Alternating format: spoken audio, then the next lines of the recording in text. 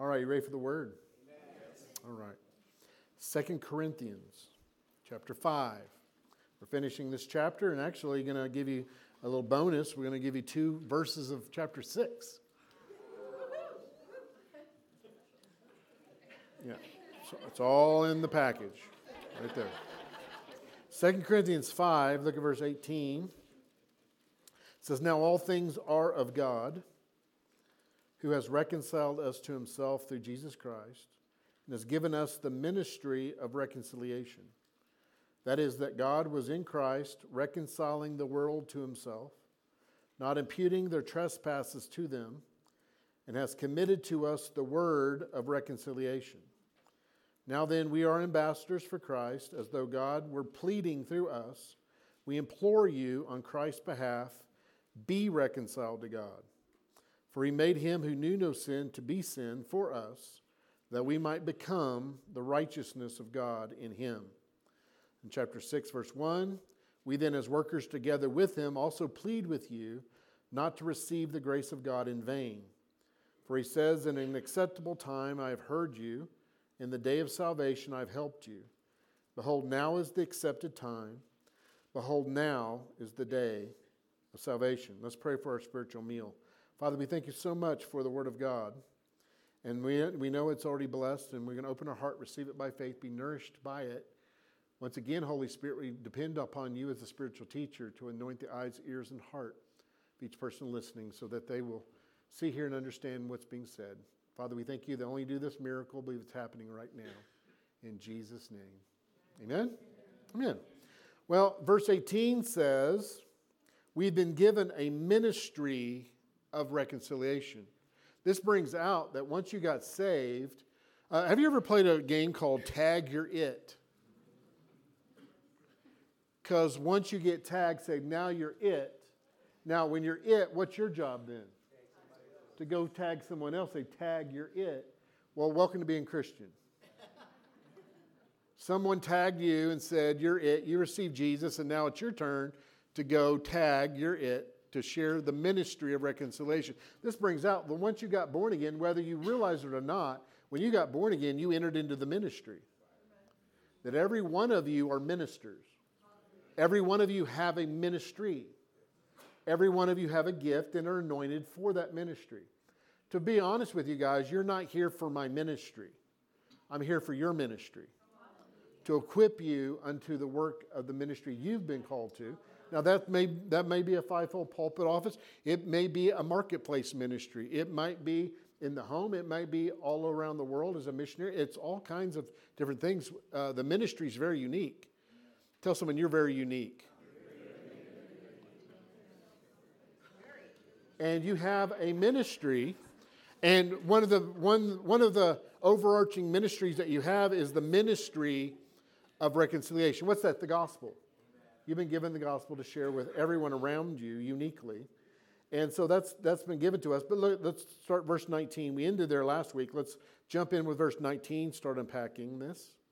2 Corinthians 5:19 says, that is, that God was in Christ. This is the message. The ministry of reconciliation. This is the message. That is, that God was in Christ, reconciling the world to himself, not imputing their trespasses to them, the world, and has committed to us the word of reconciliation. You have the ministry, but you also have the message.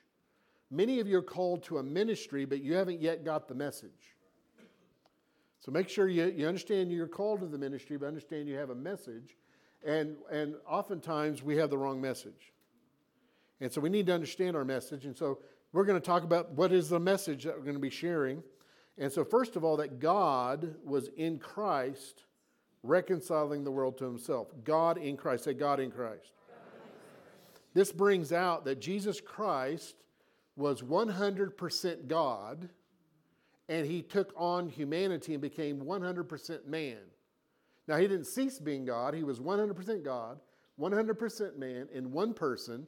And so that what made Jesus Christ so unique. That's the only one that qualified him to be our Savior, because as being God 100%, he could lay hold of God fully. And because he was fully man, he could lay fully upon humanity and bring them together. No other human being has been fully God and fully man, and so he's unique. And so he is born without a sin nature, born into the earth, and so he could fully be undefiled man, but be fully God, and shed his blood, and the life is in the blood, and he didn't get his blood from Joseph, he got his blood from God. He shed the blood of God. That's why that blood could reach all the way back and cover sins all the way to Adam and cover the sins throughout eternity because the blood of God was shed. I don't have time. Acts 20:28. You can turn there, write that down, and study it out, and it shows you right there what I'm saying. But he is God in the flesh. See, a lot of people don't have a problem with Jesus being human. But where people have trouble is that he was fully God. So I have many, many verses I could cover, but I only have time to touch upon one. Well, actually, I'll mention another one, but 1 Timothy 3:16. 1 Timothy 3:16. And without controversy, great is the mystery of godliness. God was manifested in the flesh. Say, God was manifested in the flesh. Do you have any idea who that was? Jesus. Tell someone next to you, that's not you. Some people think they're God in the flesh, but God was manifest in the flesh. Does that remind you of John 1:1? In the beginning was the Word, and the Word was with God, the Word was God. Verse 14, and the Word became flesh, full of grace and truth. So we need to understand who he is that we preach. And so it was God in Christ reconciling the world to himself. Who did he reconcile to himself? The world. Did he only reconcile the people that will accept him as Savior? No, he reconciled the world to himself. This brings out that what was separating him from man, the controversy between him and man, he took on flesh in order to remove that, so that on his side he could be reconciled with the world. See, there's a false teaching, though, that's coming out called universalism. Every move of God on the fringe is false doctrine. There was false doctrine on the Word of Faith movement. There's false doctrine on the edge and the fringe of the Word of Grace movement. And so the doctrine of universalism says, well, Jesus reconciled on his part all human, so all humans are now reconciled to God. They're going to heaven, whether they accept it or believe it or not. Let me clarify something to you. Reconciliation. When you have two parties that get reconciled, is it possible that only one be willing to be reconciled and both be reconciled? Reconciliation takes both parts to accept the terms of reconciliation. You can't force reconciliation. Both have to be reconciled. But on God's side, it's very important. The message that you are to go out with is God satisfied. That God has removed on his side all hostility. That God's not angry. He's not even in a bad mood. What before the cross separated God and man? Sin. Sin separated God and man before the cross. And so no one could actually remove that, because all humans were born from Adam, was born in sin and committed sins. Both sinner and committed sins. Not a human being that has ever lived above sin. All have fallen short of the glory of God in sin. And so no one could pull humanity out, but Jesus Christ was born of a virgin, outside of the sin nature of Adam, came in free, lived under the law, 613 commands by God, fulfilled it all in thought, word, and deed, and at the end, he gave to God a perfect righteousness as a man that God demanded from mankind. But all of us, we had sins and had a sin problem. So on the cross, he freely chose to be identified with all of humanity, all of the world, and he took on the sins of the world and bore it in his body. And we're going to find out later, he became sin. And through dying for it, he shed his blood in the payment. You know, the blood of God, the value of the blood of God is far, far, far greater than your sin. Well, Pastor, you don't know how bad I've been. Well, you have a problem that you don't know how good God is. You don't know how deep and staining and how wicked I've been. You don't know the value of God's blood. It's a gross overpayment for everything you've ever done. It's like you had a $1,000 debt and God, $1 trillion paid it and let you live off the extra. I don't know if you're laughing at me or with me. Okay. Just keep with it. Are they doing something? Okay. Praise God. Preach it. Amen. He's done everything to remove the barrier between him and mankind. He chose to take on the sins of the world, become sin, and he then dealt with it, paid for it, and removed it. Well, praise God. There's nothing between God and man. Everybody's saved. Hold on a second. We got to understand the message. Because if you take that, you don't understand the message of reconciliation. It takes two parts. So sin has been removed. Jesus came, removed sin, but there's still a barrier now between God and man. It's just a different barrier. The new barrier is not sin, it's Jesus Christ. Now, he stands between a sinful world and God. And so when you're out witnessing, your issue shouldn't be their sin.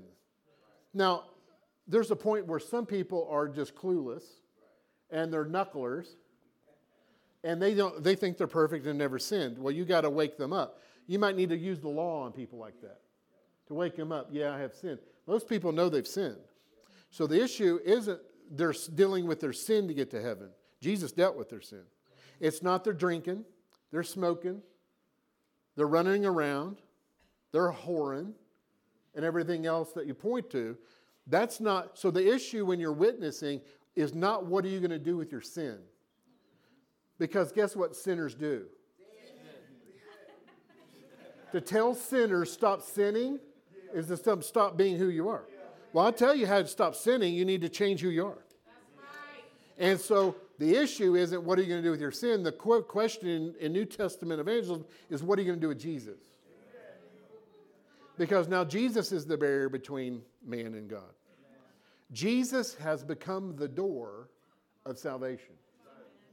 And last time I checked, before you get into your house, you must enter the door.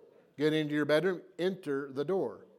And so we're going to see this. Look in John chapter 10, look at verse 9. John 10, look at verse 9. This is Jesus in the red. I'm surprised I had red ink back then, but John 10, verse 9, Jesus said, I am the door. Everyone has been put through the door by God. I'm sorry, clueless translation. I am the door if anyone enters by me, he will be saved and will go in and out and find pasture. Notice the word if. This brings out a point. God does not throw people through the door. He doesn't push people through the door. You must choose to enter into the door. Salvation's an invitation. It's a gift. And universalism basically teaches he throws everyone through the door. And so this brings out the point that Jesus has paid for the sins of the world, not imputing their trespasses to them. Why did God not impute their trespasses to them? Did he sweep them under the rug? It doesn't matter anymore. Let's just forget all of it. No, he couldn't be just and holy and righteous to do that. So how could he not impute the trespasses of the world to them? Because he imputed them to Jesus.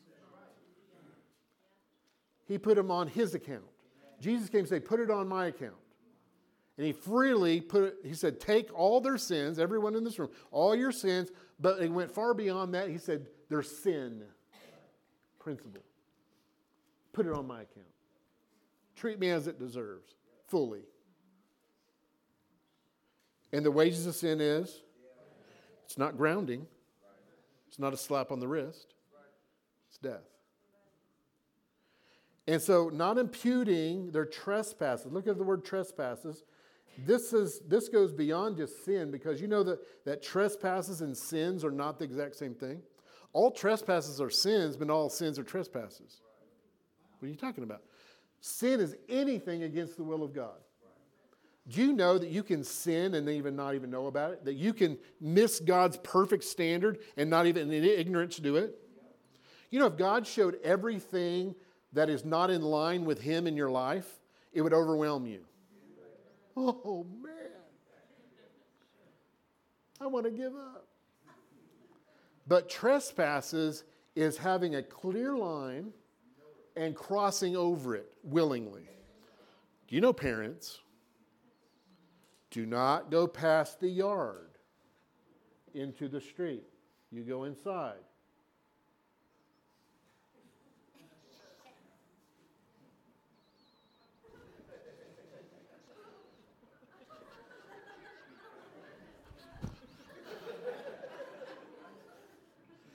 Whenever you enter the law, there's going to be trespasses. I could put a sign up here that says, before a church, and says, touch not the pulpit. And then sit back with a camera and watch. And most of you sanctified folk would sit there but really wonder, what would happen if I did? Some of you would hover around, salivating. Some of you would walk over and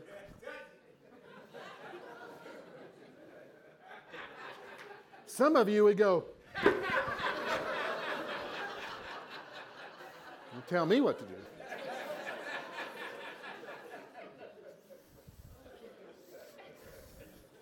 It wasn't just your sins, but your trespasses. Your willful trespasses, He paid for those. And committed to us, entrusted to us, the word or message of reconciliation. This is the message that God was in Christ, and He took your place, paid your penalty, and your sin has been removed. But now what are you going to do with Jesus? Will you believe who He is, confess Him as Lord? He is the Lord from heaven, He is God, and that He died for your sins and was raised from the dead. Will you put your trust in that? That's the message, the gospel message you should be sharing. And He's committed it to you. Because guess what? He's given mankind authority on earth. And whatever He does, He must do through you legally. And so He needs you now to share that message. Tag you're it. Tell someone, tag you're it. Well, Pastor, all those sins and trespasses have been put on Jesus, so it doesn't matter if you receive Jesus or not. Au contraire, mon frère. It takes two to be reconciled. Well, what if someone doesn't believe upon Jesus, that he rejects Jesus? Good question. I'm not answering it. Jesus will. John 3:36, it's in the red too. This is not Pastor Rick. This is Jesus' response to those that reject Him. John 3, look at verse 36. He who believes in the Son has everlasting life. Raise your hand if that's you. Good. He who believes in the Son has everlasting life. He who does not believe the Son. You just had that question. What happens? He that does not believe the Son shall not see life, but the wrath of God abides on him. See, every sin that mankind's committed is covered under the blood except one. And the only sin that the Holy Spirit's convicting the world about right now is that one sin.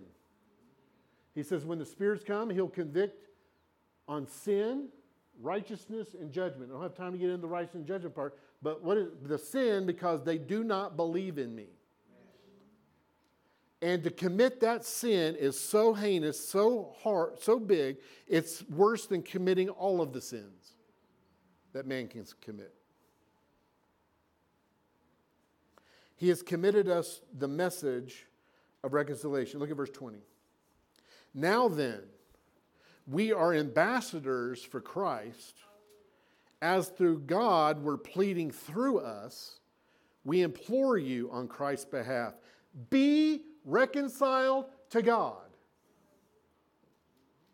We'll get there. But first I want you to see something that when you got born again, tag you're it. Tell someone, tag you're it.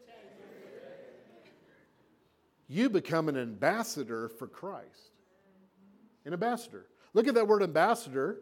I've looked it up in the Greek. I'm going to tell you exactly what it means. It means to perform the duties of an ambassador. It means to be an ambassador. We know what that is today. All nations have ambassadors. We have ambassadors that go out to all the nations. And we have all the nations, their ambassador has come to Washington, D.C., and they have an embassy in our capital. And so we have ambassadors. We understand what ambassadors are. And you are called to be an ambassador of Jesus Christ. Now I want you to turn to your neighbor, shake their hand, and introduce yourself, ambassador in your name.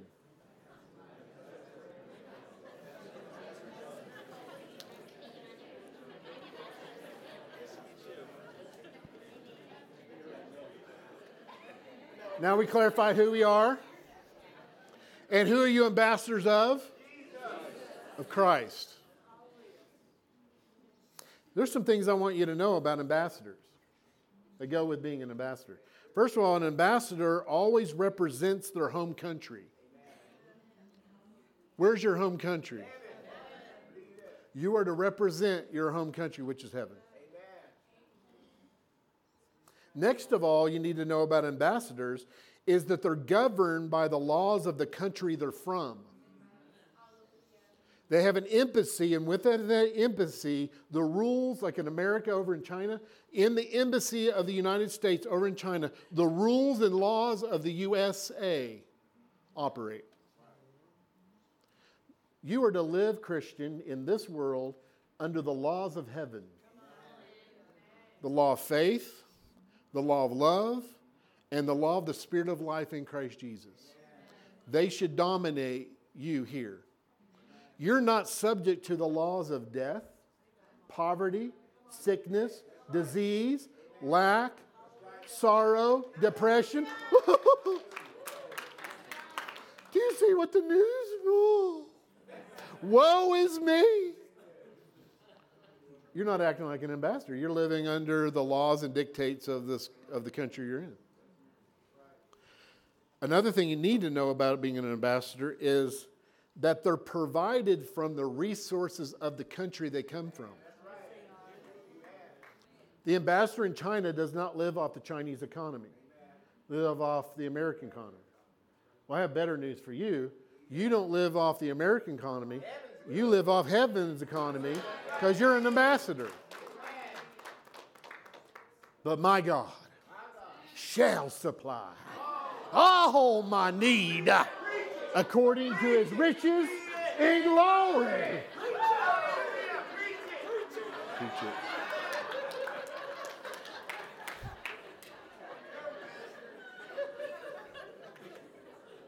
Wow.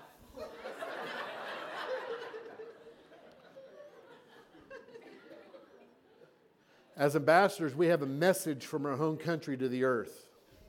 It's reconciliation. God's not mad at you. He's not even in a bad mood. But, keep reading. As though God were pleading through us. God is pleading with humanity a message, and I'm going to get to that, but he's going to do it through you. Because he's given you authority on earth, and he's pleading. This word pleading is deep with meaning. It's filled with love, passion, yearning, but also a deep concern for if the call is not answered. Pleading, imploring, through us, the body of Christ. And what is the last part of this that's very important is we're to tell people, be reconciled to God. Universalism says, tell people they are reconciled to God. Now you should tell them God is reconciled with man, but have you reconciled with God? And how you do that is accept the terms of peace. That Jesus Christ is Lord and He died on the cross for you. He rose again from the dead. You put your faith and accept that. That's the term. It takes two to reconcile. There's no such thing called forced reconciliation. We implore you on Christ's behalf, be reconciled to God. Look at verse 21. Now we could camp probably a month on this verse. Verse 21. For He, God the Father, made Him, the Lord Jesus Christ, who knew no sin, to be sin for us, that we might become the righteousness of God in Him. That's the gospel in the nutshell. God the Father made Jesus, who knew no sin, to be sin for us. Jesus cooperated with that. He made Him who knew no sin. Do you know that from eternity past, Jesus Christ and God the Father have been in perfect communion and harmony throughout eternity? Have you ever thought of how long eternity is? Never ending, ever, ever, ever, ever, ever. And then you're like, does not compute, does not compute.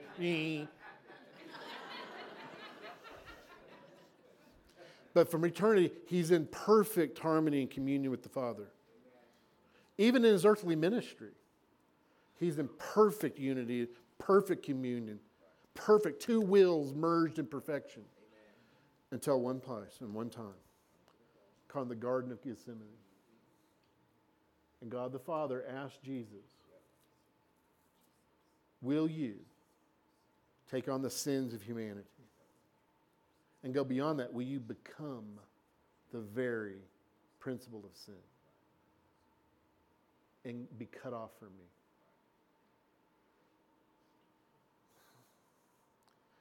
Jesus was in agony. So much agony over this. Would I be willing to do this? That he sweat blood.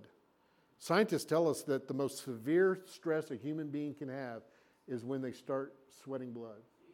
But it said he sweat great drops of blood. Where finally there's two wills that separate. But Jesus said, not my will, but your will be done. He said, I'll do it. And on the cross, He said, my God, why have you forsaken me? And the depth of being totally alone, cut off from the Father. The answer why is the love of God for you. Well, no, he was scared of getting scourged. And he didn't want the nails and the... No. Many Christians had suffered martyrdom and whippings with great joy and great peace and great victory. It was this issue that we're talking about here. Who knew no sin, made to be sin. He made Him who knew no sin to be sin for us. Guys, it's unclear how Jesus was made to be sin. It's a mystery. I'm not here to explain that. But we must not deny it. We must not water it down by saying that He just bore our sin or that He was just a sin offering. Yes, He bore our sins. Yes, He was a sin offering. But it went deeper than that. He became sin for us. Let me tell you something. To the degree that He identified with us is to the degree we can identify with Him. If He only came and bore our sin, the best we could ever do is bear His righteousness. He became sin so we could become the righteousness of God in Christ Jesus. The divine exchange. Jesus bore our curses, but He became a curse for us. Look at Galatians 3:13. Galatians 3:13.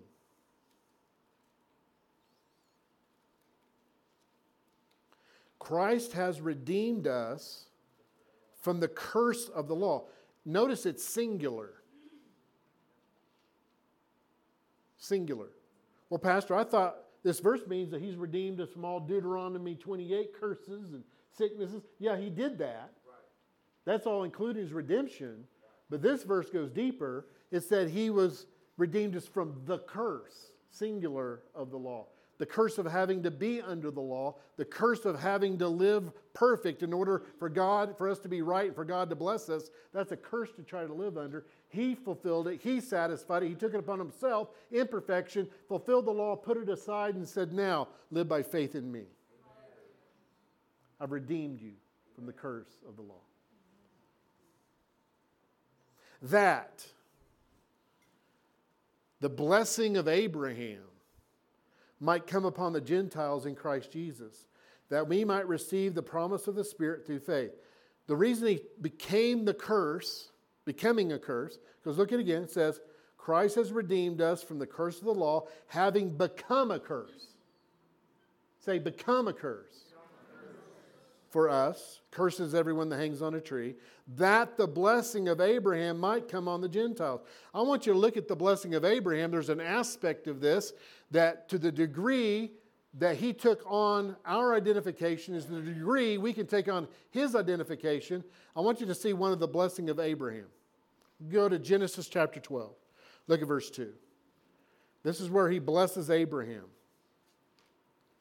Genesis 12, look at verse 2. God says, I will make you a great nation. I'll bless you and make your name great.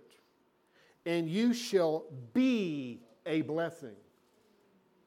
You shall be a blessing. See, because he became a curse, now you become a blessing. Now, to be a blessing, you have to be blessed. Tell someone you're blessed. Tell someone out, you're too blessed to be stressed. But it goes beyond you just being blessed. You're a blessing. So wherever you go, you're a blessing. And you bless people. But the blessing of Abraham is faith and voice activated. It's not automatic. It's a faith covenant Abraham was under. So you need to go around saying, I am a blessing. And then I am blessed. Someone goes around saying that a lot. You ask him how he's doing? I'm blessed. How are you? I'm blessed. How you doing? I'm blessed. And you know what? He is. The same thing works for us. He was a curse, so you would be a blessing.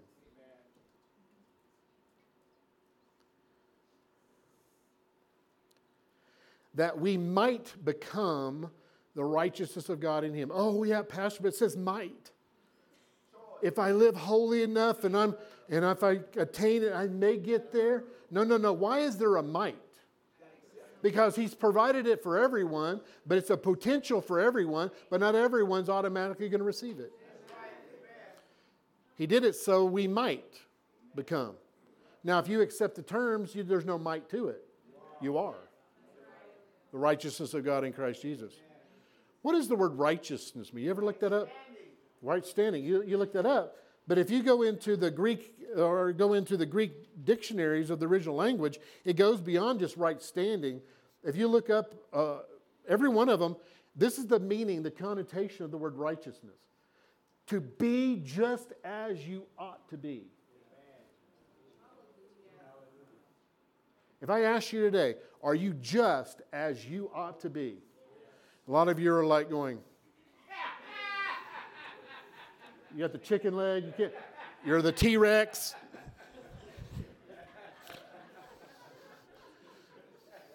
Why? Because where are you looking when you can't say yes? Yourself. You're looking at your past, you're looking at your sins, looking at your guilt, looking at your performance. Righteousness is not what you do. Righteousness is who you are. And who you are is who you are in the Spirit. And in the spirit, when you got born again, you got regenerated. Baby got new genes. You look just like Jesus on the inside in your spirit man. Romans 5, look at verse 19. For a believer, there's no might. It's a fact. Romans 5:19. For as by one man's disobedience, who's that? Adam. Many were made sinners. It's not they just sinned, they were made sinners.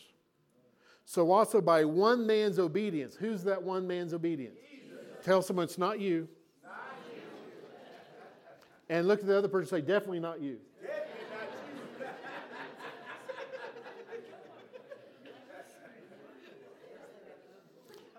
One man, one. The God man, one. Jesus, one man.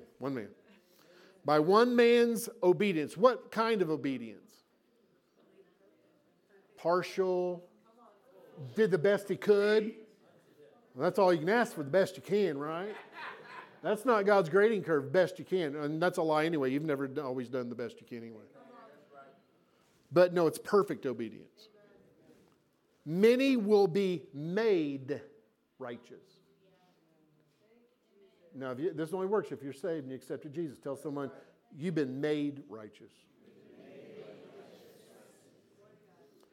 Keep you out of it. Keep your eyes off you.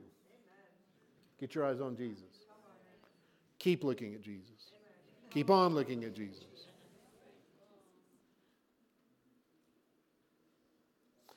Let's go to the first verse in the next chapter, 6:1. We then, as workers together with him. Let's stop there.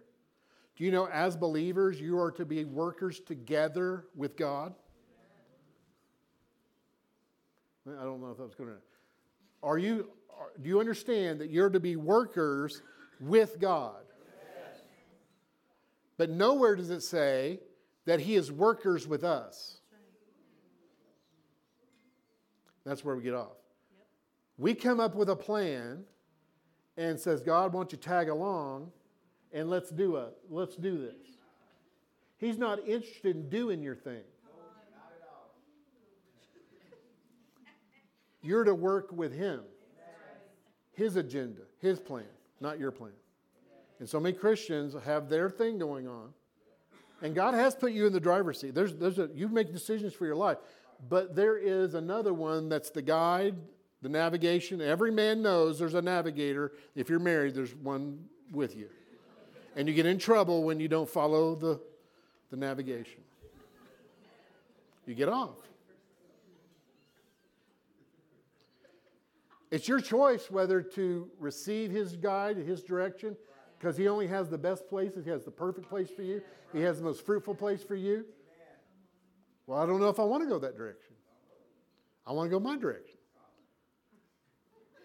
This is not Burger King Jesus, where you get it your way. This is the kingdom of God Jesus. You get it Yahweh.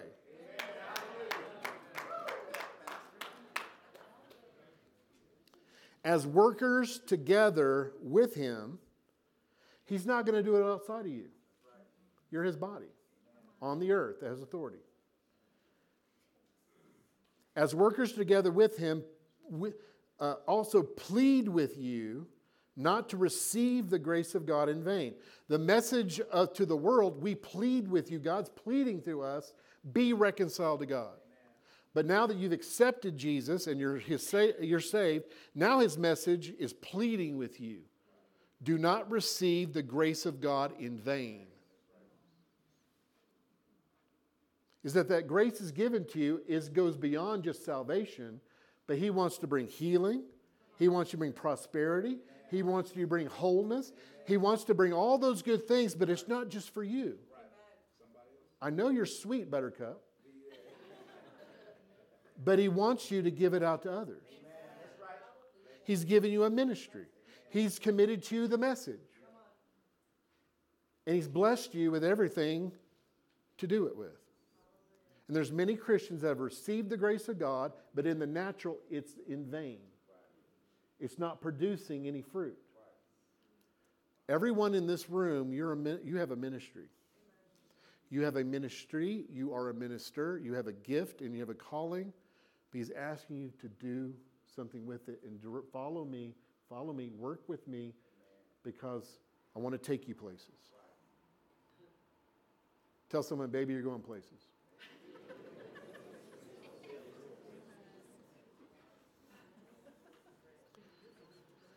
As workers together with Him, plead, the same word, plead. And as pastor here, I'm pleading with you, believer. I'm pleading with you. Do not receive the grace of God in vain. Are you trusting Him? Are you believing Him? Are you yielding to Him? Time is short. Time is short. Now's the time. Now. Now. Not tomorrow. I am in with the program now. I'm in with your program now. Today. Not when I feel ready. You'll never feel ready. Today. He'll equip you. He'll empower you. He's going to lead you. I'm afraid, Pastor. I'm afraid. Then receive His love that casts it out. Because He loves you so much that if you'll yield to His plan, it'll be the best plan you could ever live. I'm afraid if I pick His plan, I'm going to be miserable. I'm never going to be satisfied. That's a lie. It's a lie. As workers together with Him, I'm pleading with you. Don't receive the grace of God in vain. Why? For He says, in an acceptable time, I heard you. In the day of salvation, I helped you. There was a day of salvation when you accepted Jesus. And in that day, He heard your cry. When you cried out to Him, He heard you. And in that day when you believed, that was the day of your salvation, and He helped you. But He said, tag your it. Tag your it. Tag your it. I've given you grace, but don't do it in vain. Follow my program. Follow me. Follow me. Follow me. Time is short. Because what must happen now. Behold, now is the accepted time. Now's the time. Now's the time. Right now. Now is the day of salvation. He needs you. Bow your heads. Father, I thank you, Jesus, that you came and you made that decision in the garden to accept my sin, the sin of the world, and be cut off from your Father and be totally alone on that cross. And I thank you that you removed the barrier between me and you, but you stood there as that barrier that you replaced that with, and you give us all a choice to enter in through the door. And most everybody in this room has done that. And you've given us grace. You've given us a ministry. You've given us a message. And time is short. And what are you going to do? You have to do through us. Each and every one of us is a minister. And you say, Pastor, now's the time. No more waiting. I want your program. I want what you're wanting. I want to work with you. But you're going to have to lead me. I'm going to give you my will to say yes. And I need you to take it from there. I need you to show me, empower me, open the doors, give me wisdom. And He will. But He can't. The only thing He can't provide is your will. You must give it. Will you? Will you? He's pleading. He's pleading. He's pleading with you. And if that's you and you're wanting to say, today's the day, I say, yes, Lord, your plan. Your plan. And oh, how exciting is it going to be? When your wills come in line with His will, there's peace.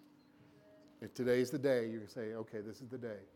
I want you not only to raise your hand, but I want you to stand up.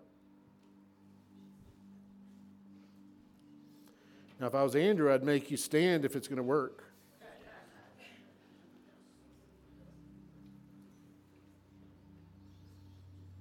Father, I thank you for those that are standing.